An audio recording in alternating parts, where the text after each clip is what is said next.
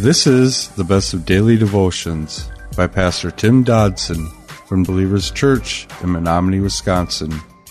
Go to jfbelievers.com for more information.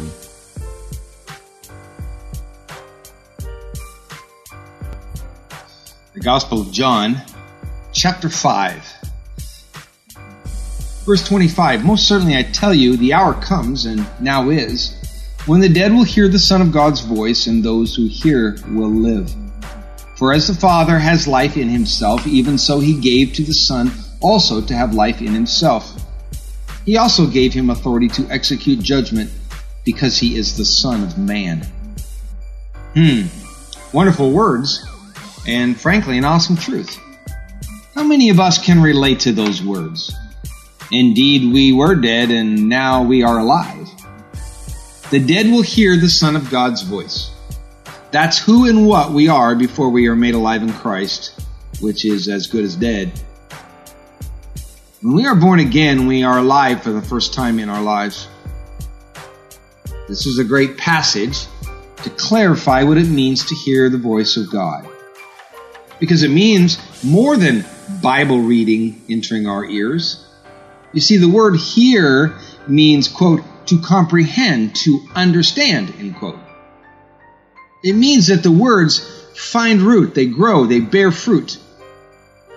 It's when God's words actually affect our mind and our soul, bringing us first to surrender and then to repentance and then finally to discipleship. It is these people that hear and live. Jesus, again, claiming deity, says that while indeed God has the power of life to give it and to take it away, that he too has the power and the authority to do so. Clearly, Jesus is claiming to be equal with God. Several times in this chapter, Jesus has used the phrase, most assuredly, meaning you can take it to the bank. Verse 28 says, don't marvel at this, for the hour comes in which all who are in the tombs will hear his voice, and will come out, those who have done good to the resurrection of life, and those who have done evil to the resurrection of judgment. Do not marvel. Apparently these words Jesus was speaking was causing the Pharisees to look at him, well, we would say slack-jawed. They no doubt would have been shocked by what they were hearing. No man had ever made such claims as he was making, and certainly none could back them up as he did. But Jesus could, and Jesus did. Few men could state that they intended to raise the dead from their graves unless they, had some muscle to back up that claim. Now, don't make a doctrinal error here that we find in verse 29 by understanding it to mean that, that those who do good go to heaven and those who don't do good go to hell. Because frankly, we must remember Romans 3:12, which says, there is no one that does good, and no, not so much as one. It is the born-again believer that has embraced the act of the cross of Jesus, the one that has received eternal life. Now, we need to understand, most assuredly, those who are reborn will do good works. But good works are a result of salvation, not a method to attain salvation. Scripture says so over and over again. It is a sure fruit of salvation. We both desire to do and act to do because of our new life passion. We are therefore able to look at our lives and judge ourselves. 1 Corinthians 11:31 says, for if we discerned ourselves, we would not be judged, quote unquote. So let me ask you, is there fruit? Is there good works coming forth from your life? Verse 30 says, I can of myself do nothing. As I hear, I judge, and my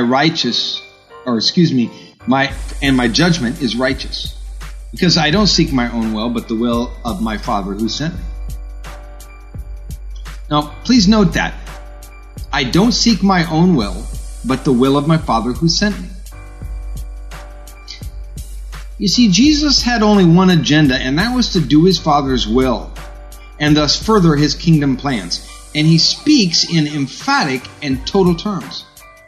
How different our lives would be if we just had that same heart. Instead, we reject God's grand plans, or at least so often, even his grand plans for each of us individually, because, well, we can't seem to see beyond how they affect us in this world and the things we want for ourselves. Proverbs 21:2 says, "Every way of a man is right in his own eyes, but Yahweh weighs the hearts." Proverbs 16:25 says, "There is a way which seems right to a man, but in the end it leads to death." This verse is especially poignant when we note the language is, "I can do nothing." So therefore, our efforts to circumvent God's plans ultimately only prove to be, well, an exercise in terrible futility, and can finally waste away our lives in pride and in self-centered pursuits. And it matters little if we hang a busy doing ministry sign on our plans. Such a sign fails to sanctify anything, gang. For if they are not his plans, then they will all come to nothing. I wonder how different our service unto God would be if we served only with the mentality, what is best for him, his long-range plans, and the people we serve, instead of attempting to set up our own kingdoms, even if they are ministry kingdoms. Verse 31 says, "If I testify about myself, my witness is not valid." Now, Jesus continues here in the same line of thinking. One that states a self-testimony, or that one self-testimony rather, our opinion of ourselves, that this matters really little. Because in our flesh, such opinion is inevitably skewed. That is why it is so important to have those around us, especially those of us in ministry service, who will hold us accountable and speak the truth concerning who we really are. And the fact is, many of us just simply run away. Many of us have run away and even went on to start other churches because we don't want accountability and we don't want people around who will speak the truth to us. You see, without that voice in our lives, we stand in the danger of self-delusion and isolation. So many people will close off all those who love them and truly know them when they get the idea to be or to do something that the hearts around them fail to support. These folks, quite simply, as I said, just run away, only to be found out months and years later. Pride is such a devastating disease, gang. That was our daily devotions by Pastor Tim Dodson. To learn more about Tim Dodson or Believers Church, visit jfbelievers.com.